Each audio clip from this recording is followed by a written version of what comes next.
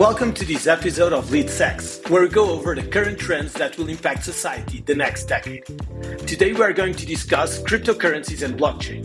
Everyone is speaking about Bitcoin and Ethereum going up, going down, but it's so much more than that. This technology is starting to have a massive impact, but most people still haven't understood what's behind it. Our guest today is serial fintech entrepreneur Marcus Emmett, or Max as he is known. He has led many companies from early-stage startups to global leaders.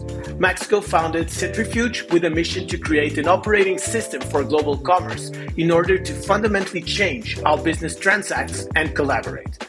Max is a co-founder of Thalia in San Francisco, where he spent 12 years. He has transformed the company from an idea in 2009 to the market-leading financial supply chain company. Prior to co-founding Thalia, Max was a founding member of Ebidos, where he was instrumental in the conception and development of the Invoice Cockpit, which were eventually sold to Readsoft in 2006. Max began his fintech career working for SAP, developing and deploying payment and banking solutions in the SAP financial markets. Max also serves as an active angel investor and mentor to various startups. Apart from that, he's a very versatile person who consults early-stage startups and has his own travel blog. I'm David Bernardo, and I'll be joined today by our student interviewer, Renat Karimov. We hope you enjoy it. Max, thank you so much for being with us. Renat, thank you so much for being our student interviewer as well today. Max, I would love to know a little bit. You have such an amazing background. I was seeing like news and articles and interviews from Wharton, Wired Magazine, TechCrunch, all basic like the basic pillars, if you want, of communication in the whole tech industry. Can you tell us a little bit about your story and how you arrived to crypto and to blockchain? Yeah, happy to do so. So I spare the very beginnings. Obviously, you hear my beautiful German accent. That's where my career started. And back in the days, the only employer in Germany that was somewhat in software was SAP. So that's where I started my career. And I started it in enterprise software and specifically in accounts payable. And that actually is the theme of the payments, accounts payable. That's where I actually ended up now. So I had a few startups in that space in the beginning of the 2000s, moved to San Francisco, sold my first company in this accounts payable space, created a company in the supplier financing space with the same founders, a company by the name of Thalia, still very active. And Thalia is about supplier financing. It's about helping small, medium businesses or businesses of any size to get their money earlier, not to wait 60, 90 days, but to get their money earlier. Is it what you usually call factoring? It is, but with a twist. Actually, what we did is called reverse factoring. It's the smarter way of factoring. Let me explain it. It's quite important, actually, and a good question. Factoring is more, you look at a supplier or the company and then you finance their invoices, but the risk is with this company. If it's Jack the plumber, a small, medium business, it's pretty high risk. We don't know anything about that company to finance the invoice. So pretty expensive. Reverse factoring turns that around. You actually look at the customer of Jack the plumber. You actually look at Home Depot or Vodafone, wherever the big customer is, and then the risk is with the big client because you collect the money from the big client instead of the small, medium business. So that's what we kind of pioneered as a fintech, is this reverse factoring model. And we finance many million suppliers over the last 10, 12 years now. So that's Thalia, again, headquartered in San Francisco, but with customers all over the world.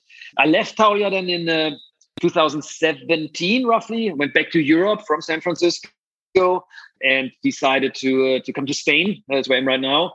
But in parallel with my co-founders, the same co-founders that I founded two companies before, we created a crypto company or a blockchain-based company in Berlin called Centrifuge.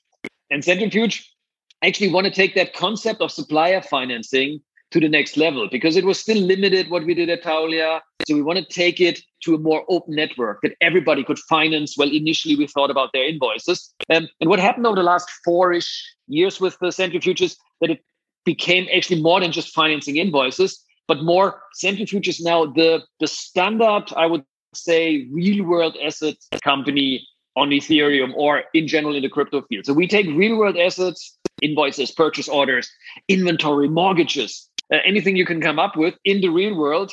We tokenize it. We create a non-fungible token out of those assets, put them on chain, and allow several ways of financing against that. That's what Centrifuge does quite successfully. We launched our token about 6 months ago, and going strong. And I hope a lot of good things will happen with Centrifuge. You'd call it a marketplace? I mean, it's a protocol. It's an Ethereum-based protocol. Actually, it was Ethereum-based. Now we're actually hybriding between Polkadot and Ethereum. I don't want to get too technical, but it's two L1 blockchains that we kind of live on. But I wouldn't call it a marketplace, because a marketplace kind of, for me at least, has this historical definition of there is still the middleman, the marketplace itself, right? Yeah. Connects buyers and suppliers. And that's what Centrifuge or crypto in general tries to get rid of or avoid, to have those single point of failures, those rent seekers in the middle.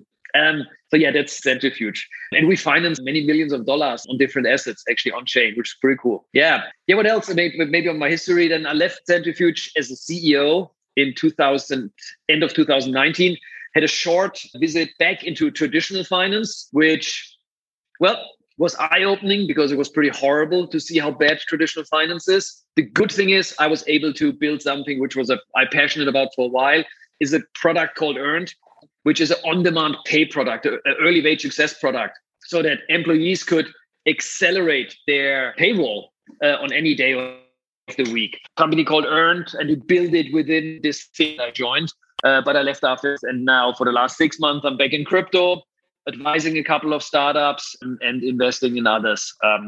Crypto is, I think, where I want to spend the rest of my career. Perfect. And I think you mentioned like very different things. One, when Renat and the team proposed your name, one of the things I really liked was, okay, here is someone that is just not going to talk about crypto as let's invest in this, let's invest in that, and let's make a quick buck. It's someone that is thinking for the long term, and how it is impacting society, and how it's impacting basically our everyday life. So I think maybe we can go on two areas. I think a lot of people are curious now, like we've been seeing like Bitcoin, Ethereum, Polka, like everything going up, down, like a roller coaster. So maybe we can go first a little bit on your take on what's happening in the markets, and then maybe go a little bit more into how is society and how is the future of crypto, and how is all the ecosystem going to change in your opinion. So maybe starting with the markets, how do you see the markets? Where are we now? Like, what's the big picture for you? Some people say we're in a bubble. I don't know whether we're in a bubble. We might. It's a pretty heated market. We all can agree on that, right? I definitely think we reached a tipping point over the last 12, 18 months, like size-wise, wallet-wise, engagement-wise. And it started last summer. For me, I think it started last summer with decentralized finance, DeFi, becoming a real thing. We were preaching decentralized finance for almost 4 years with Centrifuge and many others. And last summer, it finally became somewhat mainstream. I mean, companies like Aave for lending, Compound, they all popped up, Maker as a decentralized bank. And we had what was called last summer, not this summer, but the summer or COVID summer in 2020 was called DeFi summer. And I think there was one spark, one driver. Around the same time as well, let's be fair, people spent more time at home. That helped for many tech initiatives for crypto. There was an accelerator as well, I'm pretty sure. Institutional money is starting to flow. We waited for that for a while. Institutional money is coming in.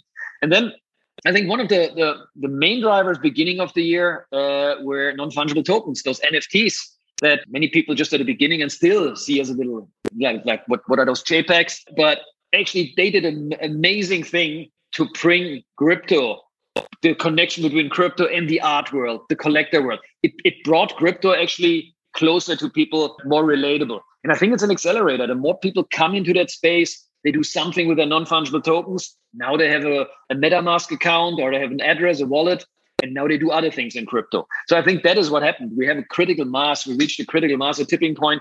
Still way to go, still early. But I think that's what we saw. And from a market perspective, and then Bitcoin and Ethereum and all the L1 the major blockchains just went ahead because they support that movement. So Max, so you think it's still a good point to enter the market? It's like you don't think it's overheated, and basically like a little bit like if you go into like the big stock indexes, like if you went into the Nasdaq at any point in the last 50 years, even if it was on the biggest crash, exactly the day before the biggest crash, you'd still be up like thousands. I see it somewhat similar, David, in crypto. Will there be a correction? There will be a correction in the stock market, and there will be a correction in crypto. So everybody that asks me, is it a good time? We're so early still in crypto. So yes, it is still a good time. but it's not a good time to get in if you want to get out in the next 6 months or 3 months or 12 months. I don't know when the market will correct, but there will be something. If you have a few $1,000 and you just look for something for 3 or 6 months, I don't think crypto is like, if you're a little bit conservative, crypto is not free. If you have a horizon of 5 years, I think it's the most amazing thing you can do. Again, I think we have to disclaimer this, nothing here is investment advice. But my personal belief is we build here the infrastructure of a future financial system and a future internet. And this will take 5 or 10 years, but getting in now, we're super early. I'm 100% convinced. It's about the timing the market more than timing the market. I've tried it. Right. I stopped trying predict anything. I just buy whatever I think it's going to be up 5 years from now and stay there. Okay, perfect. So this being said, which I'm sure a lot of people were like, where can I put my money? Is it safe or not? Let's go a little bit into the other area. What's the future? Renat, I know you have some questions about it. Yeah, let's move to our thoughts about the future. Like, as you have mentioned before, this DeFi thing and stuff, everything like changing in traditional industries. What are your thoughts actually about these new things happening with blockchain, how it will affect our life and how it will affect like the way the company? And the first thing I'd say, I think crypto is successful at this point when nobody realizes that they use crypto. That is quite important. So right now it's pretty complicated still to buy coins, to move money somewhere, to invest. It's not there yet. It's not the UI, not the user experience that you wish, but we're working on it. And the coming years will bring you a user experience that you just don't realize that you use crypto. You just send a payment. It's incredibly fast and it's incredibly cheap. It's almost instant if you pay something. And in the back end, you use crypto as one example. Or you go somewhere and buy a fraction of a piece of art or a house, which is today not possible because it's way too expensive. You can do that from any country in the world in the future. And in the back end, it's really running on a blockchain through smart contracts. And then you fractionalize, NFTs that represent that piece of art that I just described. But you don't realize it anymore. I think that's what we will see in the years to come, that blockchain crypto is just the piping in the back end. So, and today we see some of it already. I mean, look, we dismiss always a little bit the payments case of crypto. Payments is still incredibly unsolved in the real world, in the traditional finance world. Yes, we in Europe are a little bit spoiled because it kind of works for the last few years with SEPA payments, but that's just us here. As soon as you want to send something across the border, we're screwed. As soon as you go to the US, I mean, David, you're close right now. I mean, the payment system in the US is a joke. It will take many years, and so getting a wire transfer is insane. Like getting and also like I've been looking a lot at like transfers cross border from Mexico because it's one of the largest contributors to the GDP, and it's still like it's so expensive, and you're basically like overcharging dramatically the base of the pyramid. So actually the people that are on the base of the pyramid, when they go like to Western Union or all these things, are just paying like massive commissions, and it's not practical. It's not safe. It's just an insane system. Even getting like wire transfers from the US to other countries and all the codes and everything, the user experience, it's definitely not what you'd expect. Yeah. I mean, and top on that one, I mean, there's the time it takes, it's expensive. And I go back to this middleman thing that I described before, and I'm really passionate about that. A bank decides what money I can move. Like, just because. I mean, I move money that maybe I sold some tokens somewhere, and I want to move money from one bank account to another. Bank might come and block that because they're not supporting a transaction that is the result out of a crypto transfer. Or cannabis in the United States, hate it or love it, don't care about it, whether you're a supporter of it, but it's legal, but you cannot open a bank account. It's very hard. So there's so many areas where banks or financial institutions just make it incredibly miserable to move money from A to B. Cost, time, and being selective or randomly selective. So I think there's a huge opportunity. And look, again, I come from the payment world. So that's my world for the last 20 years. So one thing I learned is that's what it's all about. I mean, we can talk about software in the supply chain and HR software and marketing. It's all great. But at the end of the day, what a business cares about is exactly one thing, is getting paid. That's really what the world, and hate it or love it again, that's what our capitalistic world is about, getting paid. And that doesn't work yet.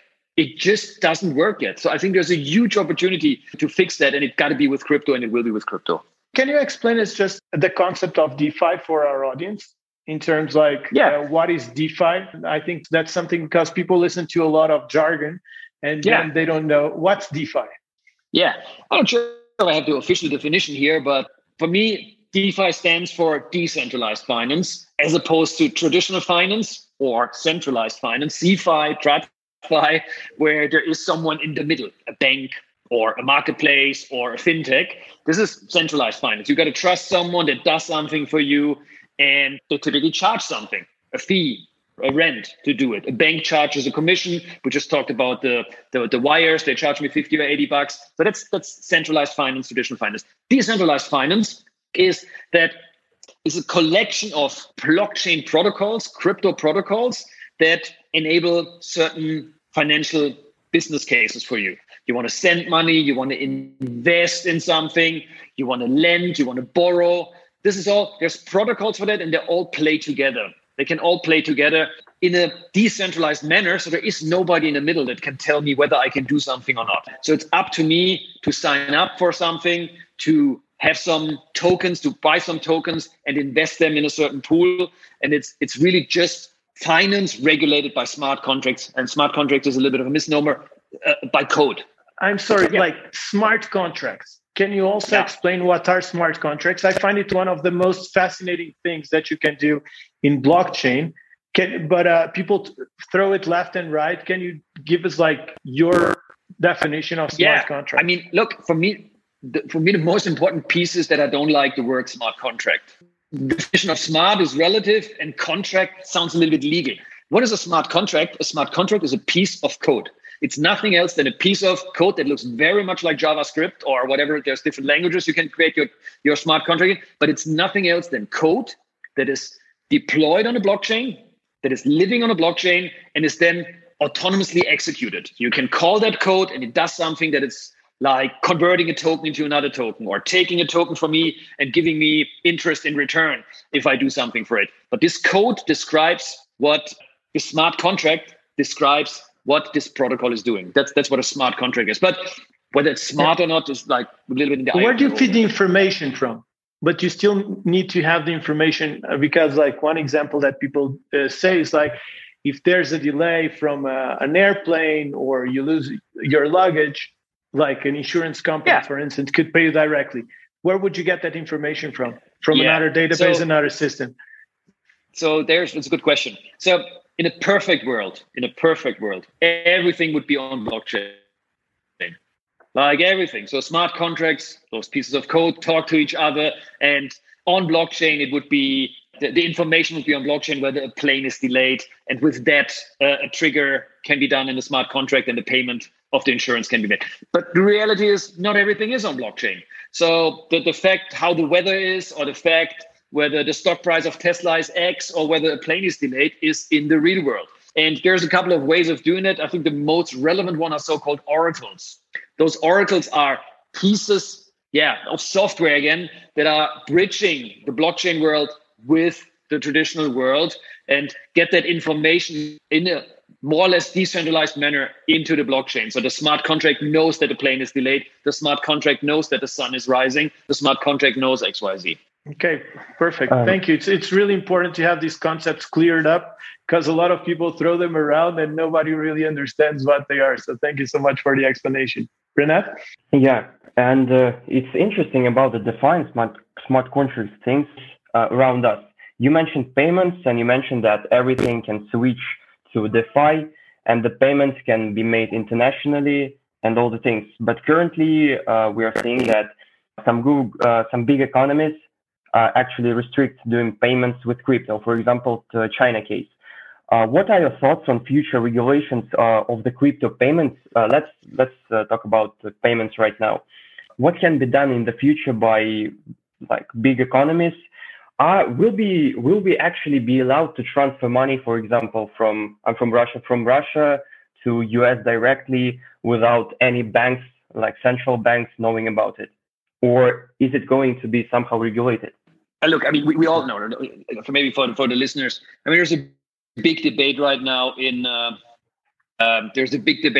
the US whether this infrastructure bill has some crypto regulation added tax implication wise. And the truth is, like everybody in crypto, not everybody, but most people in crypto, I guess, would appreciate clearer regulations on what is possible, what is taxed, what is not possible. But we don't have them right now. But they will come. And what I foresee is that you tax and regulate the areas of where you come from the real world into the blockchain world, into the crypto world, where there is an exchange of sorts from fiat into crypto.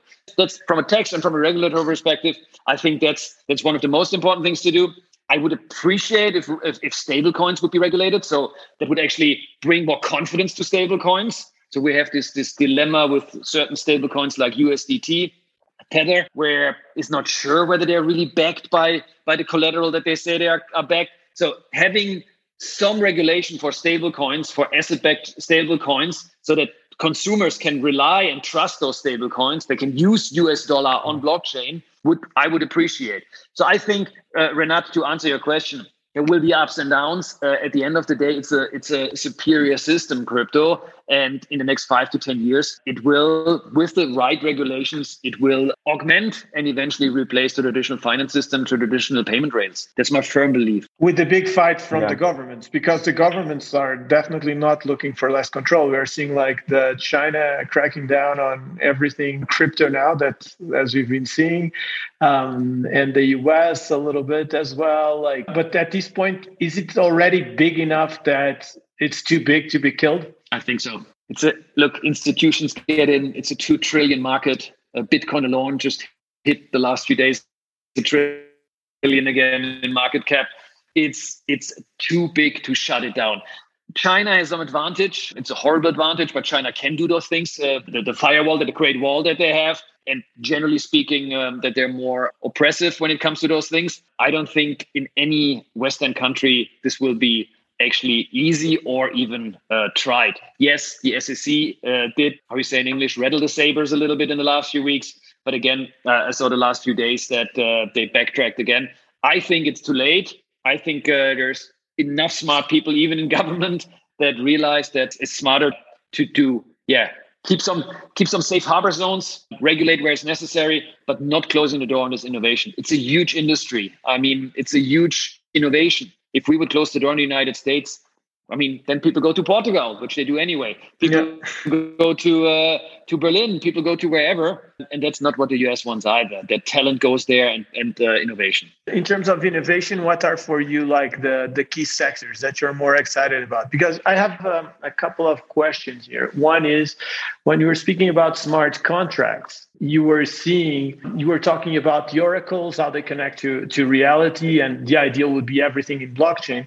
But in terms of energy consumption, that would probably be like a really environmental issue. And that has been spoken a lot, right? How do you solve those issues? No, I mean, you're right. I mean, right now, with Bitcoin being the biggest chain and Ethereum the second biggest, and both are proof of work blockchains, the energy consumption is something that we just cannot accept. We could go here in an argument, which I want, that actually compared with the energy consumption of the Visa and all the banks. Yeah, and renewable energies. And I'm not going there. Yeah. Where I'm going to is Ethereum is on the way, and I don't know what the timeline is, 12 months, 24 months, to actually change from proof of work to proof of stake, which is way more beneficial. So other chains, all the other chains, actually, most of them are already proof of stake chains. So the energy issue is actually almost solved for those chains, whether it's a Solana or the other L1 chains. So I'm actually pretty positive on that one. But could you please explain this proof of stake concept and how it differs from the current one? Yeah, I can try. I'm not technical enough. I'm probably butcher it, but I'll do it. So I mean, non-technical is better. I'll try, but it's then wrong. I get heat then for being not precise enough, but I'll do it anyway. So in Satoshi Nakamoto's white paper, Bitcoin white paper, there's a couple of innovations coming together, and one of them was the consensus algorithm. The consensus algorithm being the the magic that you can agree on something without having that middleman that says that's the truth. So that many different actors can agree on the truth without actually having that middleman. And that's a consensus mechanism. And the consensus mechanism proposed in this white paper was a proof of work, where computers actually perform work. They compute. In layman terms, again, I'm a layman, they solve a riddle, a mathematical riddle. And with that, a blockchain becomes secure. Again, let's keep it on that level. There's other different ways of consensus mechanism, how to arrive at that consensus. A proof of stake consensus is where you don't arrive there by computational power or by computing and solving a riddle, but pretty much by staking. That's why proof of stake, staking an amount of tokens somewhere, and using that to support the consistency or the validity of a transaction and of the blockchain. Again, I butchered it, but on a high level, it means you don't compute anymore. So all those energy consumptions to do math are gone. You do it with proof of stake on a very high level. One more interesting thing that you mentioned in the beginning is that concept of inclusion, this global inclusion.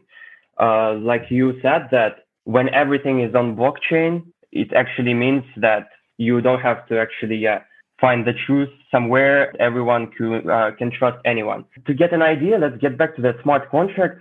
And maybe you could tell us about some new projects, some new maybe companies that use that smart contracts for some traditional things, but they do that on blockchain. For example, I know that you can use like insurance right now, but maybe there are some more interesting projects that we don't know actually about, but they work and they're around us. Yeah, I'm happy to do that. Where do I start? What is cool? There's a company that I really think is great. It's called Superfluid. And Superfluid, I'm excited about because what they do is they stream money on blockchain. It's somewhat related to that work that I did when I did a little detour to this on-demand pay, what I said, where employees could accelerate their wage with a click of a button and get their money on the 12th of the month instead of waiting till month end. What Superfluid does, and this is just one of the use cases, but what Superfluid enables is a constant stream of money. So if I have a subscription or my salary or rent, anything where you normally pay month end or once a year or whatever it is, what Superfluid enables is a permanent stream of value. Like every block, every few seconds, every few minutes, depending on your blockchain, I get a portion of it. So instead of getting all my money end of the month, as an example for wages, I get every few seconds a little piece of it that accumulates then. I think that's pretty amazing. Is it interesting for companies though? Because I think like when you were talking about your previous and current companies, you're talking about that one of the issues companies have is suppliers pay or clients pay in 30, 60, 90 days, and they have all the issues of financing. So am I interested as a company to pay to my employee day by day? Because in the end, I will need more working capital. It's a good point, right? I don't think it's for every use case. In that particular case, that there was our big theme when we built Earned. I think it will become in this HR or this payroll play. I think it will become something to attract talent. Yes, companies from working capital perspective, David, rightfully are not interested to pay earlier than necessary. But I mean, there's two solutions for that. There are two answers to that. The first one is they do it because they attract talent. And if we're honest, again, COVID changed a lot. The fight for good talent and having great working conditions and having access to my salary is one of them. Is a driver for on-demand pay. On-demand paying is like growing like crazy in the traditional world. And the second one is, and that's again where the money Legos come together. The money Legos on blockchain, where you combine different protocols. The money doesn't necessarily have to come from the company. You could think about that maybe someone finances that on behalf of the company. So the salary is not paid directly from the company, but the stream is done by something like a bank. Hopefully not a bank anymore, but something like a bank that finances that on behalf for a small fee, but then the salary streams directly from this finance protocol to the employee. And then the employer pays back at month end as he's used to do it. So I think and you can combine those money blocks, those Lego blocks on blockchain together to have decentralized finance. Why making separate companies for the company side? And isn't this a business that would make sense to have everything on the same platform for both the companies financing that their value chain and the employees on the same? Why I'm not sure it does. Well, first of all, it's not different companies, it's protocols, right? So it's one protocol that does the lending, one protocol that does a generic streaming of value, and then you plug them together as you like and create a new feature protocol, however you want to call it. I think it's just stronger than having something like a single point of failure, one company that does everything and nothing right. I think those days are over. I think we see it already in traditional software where things are unbundled. Like really a bank is unbundled into 200 different features and then rebundled together. And we just do the same thing, the unbundling and rebundling on chain, but in an open source way. Open source, accessible for everybody, just use it, do it, build it together, plug it together. I think it's pretty fascinating. There's something very interesting that I'm going to take a little bit a twist on your answer. You were speaking about talent and the way to attract talent, how hard it is. For people that want to enter, they think blockchain is a future, crypto is a future, all these things. How do you recommend that they go about entering the space? What are the skills that you think they are relevant? What should they study? How should they prepare? Like, what do you think? Like, a lot of our audience, we have a lot of students as well from business schools, and everyone wants to get into like the hot thing right now. How do you think? What's the right preparation to get into this type of area? Look, let's start with non-technical. If you're non-technical, take a little bit buy a little bit of ETH and just play around, right? Or go to a side chain where it's not expensive and just play around. Buy some ETH, go to Aave, go to Compound, create a vault on Maker, do those things and just learn how awesome it is to invest in certain things and to use those blocks. Check out some NFTs. It's an easy one. It's an easy, digestible one. Check out some NFTs, what's around there. Buy one. Don't mint. Gas prices are too expensive.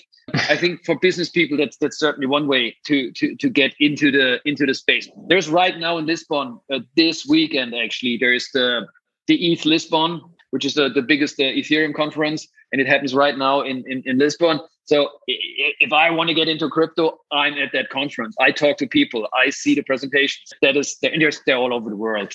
Those conferences, which are, and there's events, which is awesome. And if you're technical, look what I did the last 2 weeks, because I was sick being old and no longer considered technical. So I taught myself Solidity, which is the smart contract language of Ethereum. So I was just downloading a cloud, just buying a class for $20 on Udemy, and just spent 2 weeks now teaching myself Solidity. And if I can do it, I think everybody can do it with a little bit of technical background or a little bit curiosity. And then, you can actually then build your own Lego blocks or stitch other Lego blocks together. So I think it's very doable and it's very, very easy to get into the space. When I started, let's say 2016, and then 2017, we created at Centrifuge. There wasn't a lot of knowledge, so I got everything out of blockchain. I was up to speed. There's really great resources these days. There's really no excuse not to learn if you want to get in that space. Well, that must be a growing industry. Like more and more people are getting engaged with crypto. But does it actually mean this network will need more labor, more developers working on that technical stuff? Or can it just work on, I don't know, this network of computers? But I think developers are really necessary for that industry. I would agree with that. I mean, I'm not an expert on AI. There's theories that AI will at one point handle the coding as well. I don't know about that. I just don't know. But personally, I think developers was always for the last 15, 20 years a scarce resource. And it always will be, and it just got worse from a scarcity perspective in crypto. So, I mean, if you if you're keen on coding, if you're a programmer, if you're a developer, if you're an engineer, I think there's a beautiful future in crypto. But there's other jobs needed as well. I mean, many of the companies are really growing fast and big. And there's non-technical roles needed from community managers. Some of the companies need to market as well and need to get the word out. You need to sell your product. I mean, very traditional things, those protocols or foundations are need. So, I think there's a lot of job opportunity. In the end, I think it's a little bit like when the whole web started and everything. like when it became more commercial, and at the beginning was like more for developers and everything, and now it's just a tool that business people use.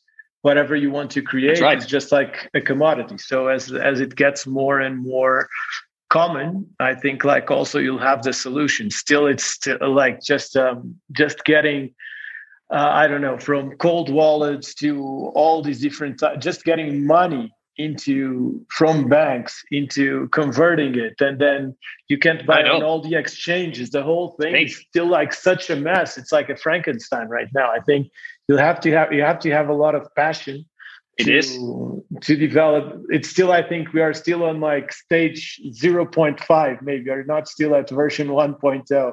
And I remember being 2017 in Davos, and there was like crypto headquarters, and it was at the time of like Cambridge Analytica, and all these things were going on at the same time and pre-correlated actually in terms of the people involved. And everyone was just like crazy, like speaking, this is it.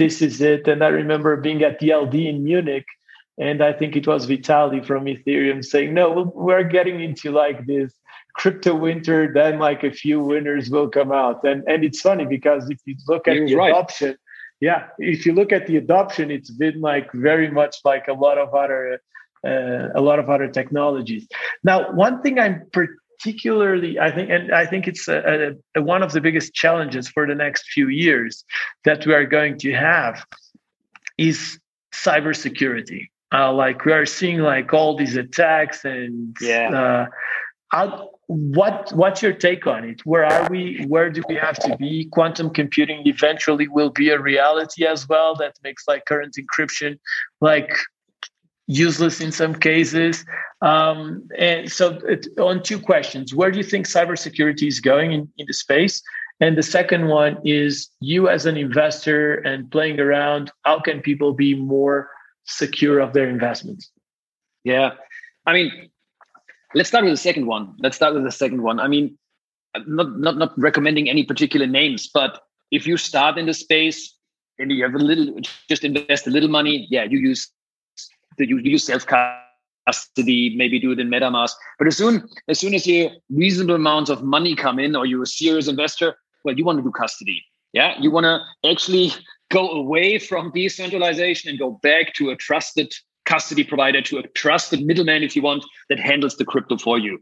A custody provider, and there's many out there, Anchorage, Finoa, BitGo, that do that for you for a fee. So you can be pretty confident. So you don't have to worry about private keys and losing them. It's a username and a password. And if you forget your password, well, you reset your password, like good old fashioned Web2 or traditional finance style. But that's how you get exposure to, or not exposure, but access to crypto in a secure way. And then when you're more confident, maybe you decide that self-custody is for you. But probably as an institutional investor or a newbie, you want to be a little bit more on the safe side. Maybe you start with something like Coinbase, and just buy your ETH there and leave your Bitcoin there for the beginning, because it's simple, because it's easy, because you don't mess up. So yeah. And in terms of cybersecurity, I mean, one thing about crypto is it's incredibly transparent. So the one thing we always see is like about money laundering or a criminal transaction on blockchain. I just heard a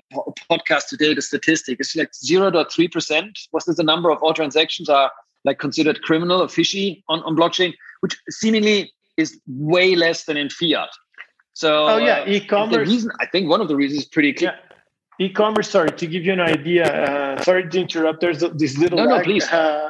But e-commerce, for instance, like most industries, having like 1% to even like sometimes like 4% of fraud is common.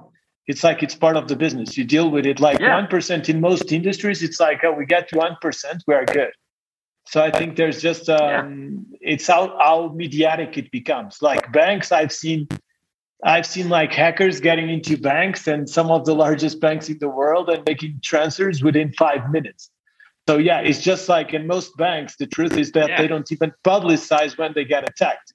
There's also a lot of mediatic attention when it happens on crypto. That's right. Yeah, it happens on crypto, and it's a scandal and a proof point that crypto is not working. Do we have to do work on crypto? Do we have to make it more bulletproof? Yes. But then, I mean, the beauty again of crypto is that for the most parts, again, not a complete answer, but for the most part, it's fully transparent. So if I get screwed over somehow, if I get there's fraud, actually it's traceable. Like we always say, like there's tax evasion, blah blah blah. And now, I mean, for governments, it's one of the most beautiful things to see actually on chain exactly what transactions happen. So yeah, work needs to be done. I'm not an expert on cybersecurity, but I don't think it's worse than in traditional software environments. Well, I think this thought is finished. We were talking about more and more projects becoming popular, and I think there are like at least 100 tokens issued every day by any people that have access to Ethereum and Solidum language. I thought about Bitcoin and its further development. Like we saw this switch of interest from Bitcoin to Ethereum like previous year. What do you think is going to happen to Bitcoin? Is it going to hit 100K like people saying, or is it going to be back like in the shadow of Ethereum or maybe Polka or Solana? What are your thoughts? I think this is completely different use cases, right? I mean, Bitcoin is a store of value. Yeah. Yes, it was conceived potentially in the white paper as a mechanism for payments, which it turned out it's at its core it's not. Although there's the Lightning Network that enables that quite beautifully. Now possible on Twitter to pay in Bitcoin through the Lightning Network. So we get to the original thought process, to the original use case back. So I think Bitcoin as a store of value, as the digital gold, is a use case that won't go away and grow further. Do I know whether it hit 100,000 this year or next year or in 3 years? I don't know. And am I convinced it will at one point? Yeah. Absolutely, yes. ETH is a computing platform, or Ethereum. It's a completely different use case. Yes, it has a currency as well, ETH, but the use case is computation. And there are initiatives on Bitcoin as well to make it a smart contract platform, but let's park it for a moment. So that's why there's a coexistence of those two and many other platforms is perfectly possible and reasonable for that. There's special purpose blockchains for NFTs now, the Flow blockchain and many others. So yeah, and I just see a little bit that could be the future. Multiple blockchains for multiple purposes. And Ethereum is a multi-purpose smart contract blockchain. So the competitor would be Solana. Is there a place for Solana and Ethereum and 5 others? That one I don't know. We'll see. What do you think it's not for? Because I've seen a couple of usages. Like I remember, especially maybe a few years ago, maybe 2-3 years ago, at a certain point, I was working with a couple of large insurance companies, and they were all excited. Hey, we are doing this on blockchain, and we are doing this. And I was like, why can't you do that? Not even on SQL. Like you can do that on Excel. It's like, why do I want my weight or my oxygen levels on the blockchain for the next 20 years? Like, it's like, no, because it stays there. It's incorruptible, and you can confirm that it's authentic. It's like, I don't care. It's just like data, because I think sometimes we are going a lot into data is so important and it's a new goal. And I do completely see it, but sometimes it's a little bit too much, especially I don't back up these things. What it's not for.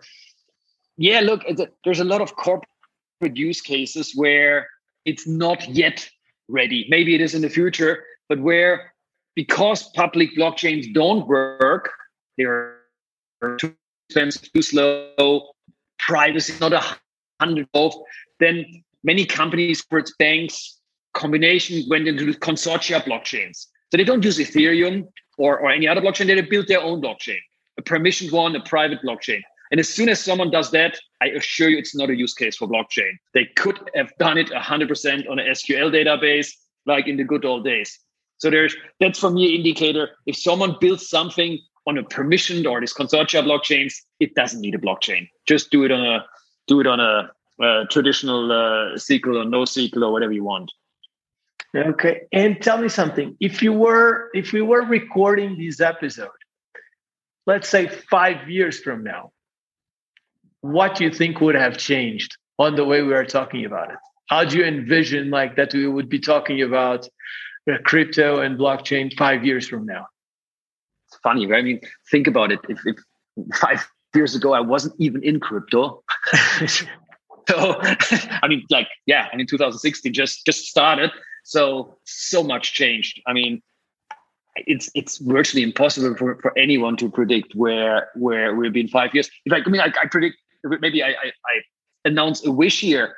I truly think and hope that institutional capital will fully be in crypto, so that there's just not even a doubt. I can invest. The money flows seamlessly, and that the majority of payment pipes or financial rails in general, not only payments, but as well the stock markets and everything, will be built on public blockchain technology, crypto technology. I think that is one thing that I can see clearly happening before our eyes. So I'm pretty excited about that. We will be super surprised by everything what happens right now in terms of metaverse, where virtual reality meets crypto, meets non-fungible tokens, which sounds like a corner toy, but that's how it always. Yeah, tomorrow we're actually recording an episode on the multiverse. Okay.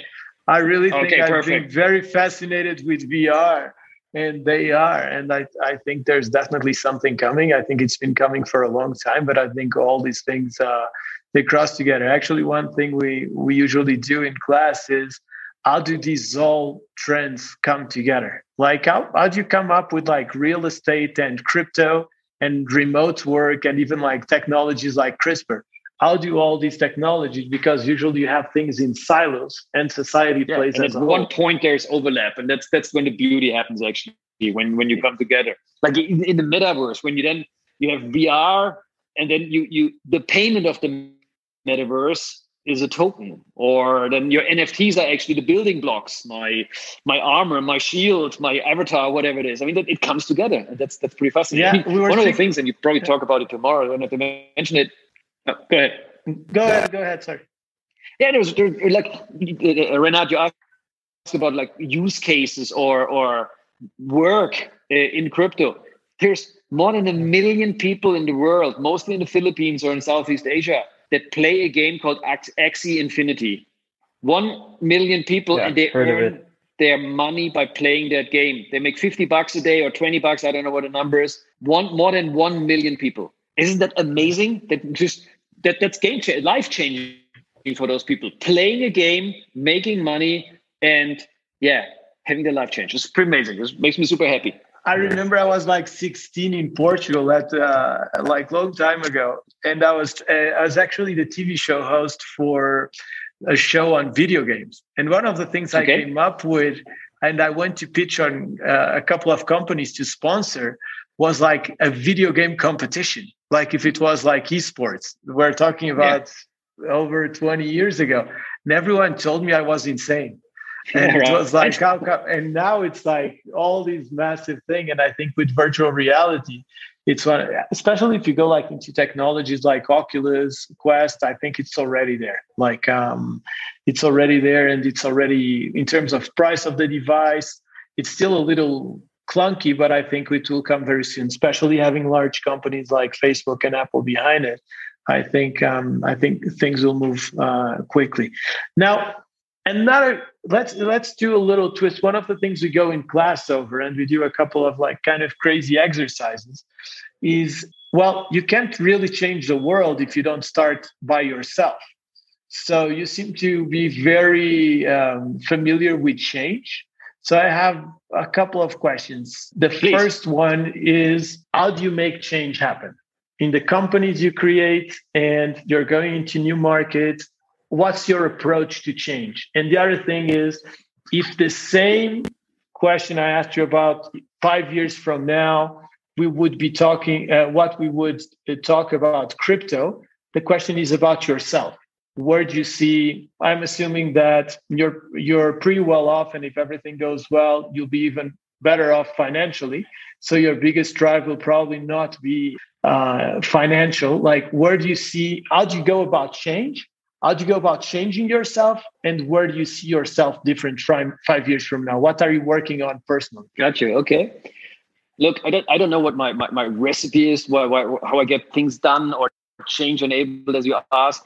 I think one of the things that people say about me, that as a founder, as a leader, or whatever you want to call me, that they like, is my passion and my ability to get people excited. So I think if I'm excited about the topic, if I'm excited about crypto, if I'm excited about paying an employee early, if I'm excited about climate change and I decide this is something we should go after, it can be pretty contagious, I think. So I don't know if this is my strategy for change, or you can call it a strategy, but that's the only thing I have. I can get people excited. And I'm not talking here about just talking bullshit. No, I mean, seriously excited with my concepts, ideas, and bring the right people together to solve a problem. And how I do it, I don't know. It's just, I learned it over the years, and I'm pretty good at that, and I know that, and I like it. What's for me, I'm actually, I'm looking right now for, is my future as an advisor to many companies? I do that for a few. Is it as an investor? I'm not sure I'm rich enough to be an impactful investor. So I would probably have to raise a fund to make an impact. Or my question, what I'm carrying around with me, do I have another project company in me? And I'm actually looking into many of the concepts we discussed. Is it at the intersection of climate and crypto, which I think is pretty exciting? So incentive mechanisms for companies to do certain things. And when the word incentive comes up, it always is, for me, a crypto play. Do I go back to the area where I did the last 20 years in payments or payment terms? Is there something that I need to do to make it real, that people get and companies get paid earlier on a more global scale? Do I think about doing something in the metaverse, which is equally to use there? I mean, 20 years ago or even longer, I got that VR bug and always want to do something in that space. Is that something? I don't know. It's not those three things, but all the three have one thing in common. I think there's a crypto angle that needs to be part of it. Max, thank you so much for your time. This was an amazing conversation. Would love to continue it in a future episode to see how things are going, how your companies are going, how you keep changing. And I hope to have the chance to meet you in person soon. It would be great. Thank you so much, David. Thanks, Renat. Renat. It was awesome. Thank you. Renat, yeah, thank you so much David. as well. We are a new podcast and would really like your support. So if you enjoyed this show, please help us out and share it with your friends. Next week, we'll be back with another LeadSex episode where we discuss about a very unknown and taboo sector ready to be disrupted, the death and funeral business. See you then. If you enjoy the show, please subscribe to our podcast on Spotify or wherever you listen to your podcast. You may reach out to us for commenting, giving suggestions, or just say hi by email, x@leadsadventures.com, Twitter and Instagram @LeadsAdventures, and LinkedIn, LeadsAdventures. Leads is LITS and stands for Life is Too Short. LeadSex podcast is a result of the teamwork between Beatriz Souza, Janos Geyer, Lydian Marie Friedrich, Sigurd Koltz, and David Bernardo Santo. Please remember that more than providing answers, LeadSex podcast aims to raise awareness and questions about topics that are becoming relevant and discussed in society. The podcast reflects the personal views of each of its participants and not any institutions. It's not in any way meant to give investment, health, medical, or any other type of advice. Many of the topics addressed are still not fully tested, confirmed, or approved, so please question everything you hear and exercise extreme caution.